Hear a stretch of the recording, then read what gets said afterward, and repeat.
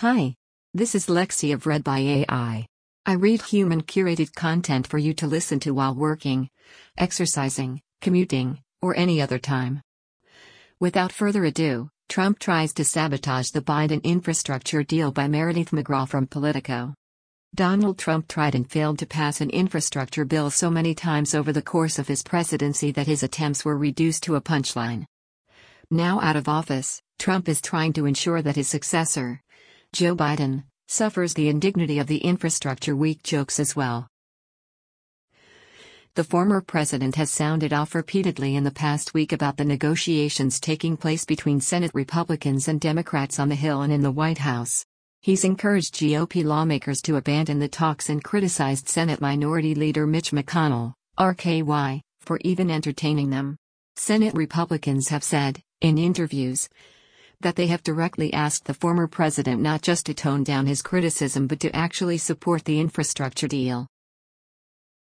The last time I told him there's not going to be any tax increases, and I'm of the opinion let's do a deal that's good for the roads, ports, and bridges. Let's do it, said close Trump ally Senator Lindsey Graham, RSC. I appreciate the effort of everyone and I'm hoping we get there. But Trump has made clear he is not interested in supporting any kind of Republican deal with Democrats and is hoping allies in Congress kill it. Trump's opposition, aides insist, is based on the merits.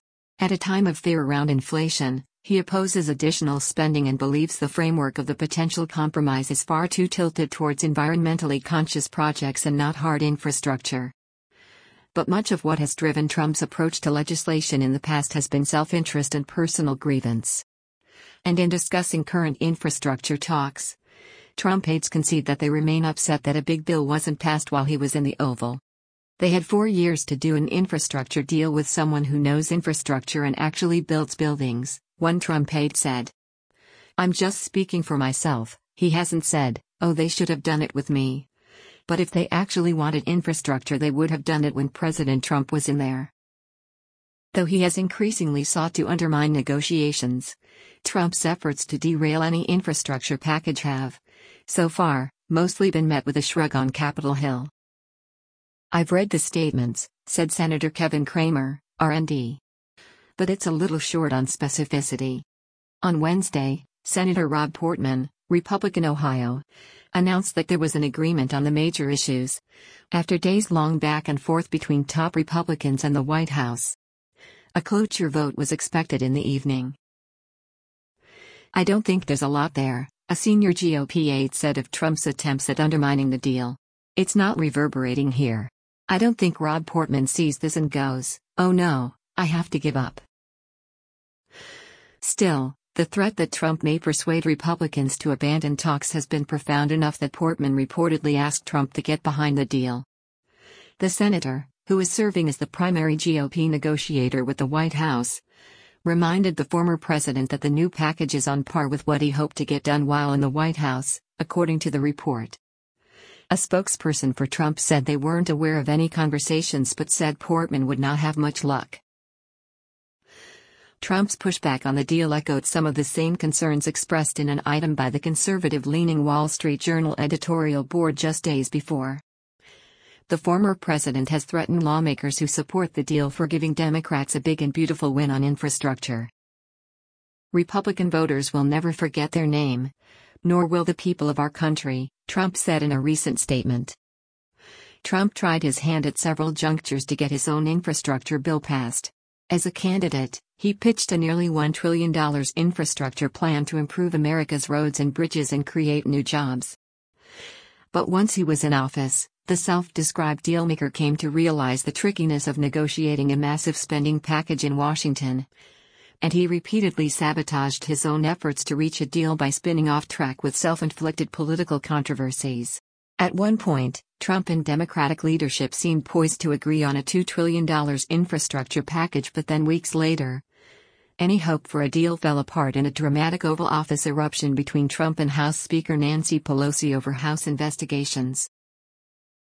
Through it all, Trump was often stymied by McConnell, who showed little of the same appetite to pass a major spending bill on bridges and roads. McConnell has far less power now to determine the legislative outcome of an infrastructure push. But Trump has still focused his ire on the Kentucky Republican, threatening him to pull back GOP caucus members who are engaged in talks with Democrats about a bill. Over the weekend at a Turning Point USA event in Phoenix, Trump criticized the Republican leader as an old crow, a swipe he has used before on McConnell, and was met with applause by the pro-Trump audience. "Actually, it's quite an honor," McConnell told a CNN reporter when asked about the moniker. "Old Crow is Henry Clay's favorite bourbon." Trump's anger with McConnell has been brewing since the election results. The then Senate Majority Leader refused to support Trump's claim that the vote was rigged and entertained voting for Trump's impeachment after the riots on January 6. McConnell backed off that last threat and then helped torpedo an independent commission to investigate what happened on that day. But Trump has remained fixated on him.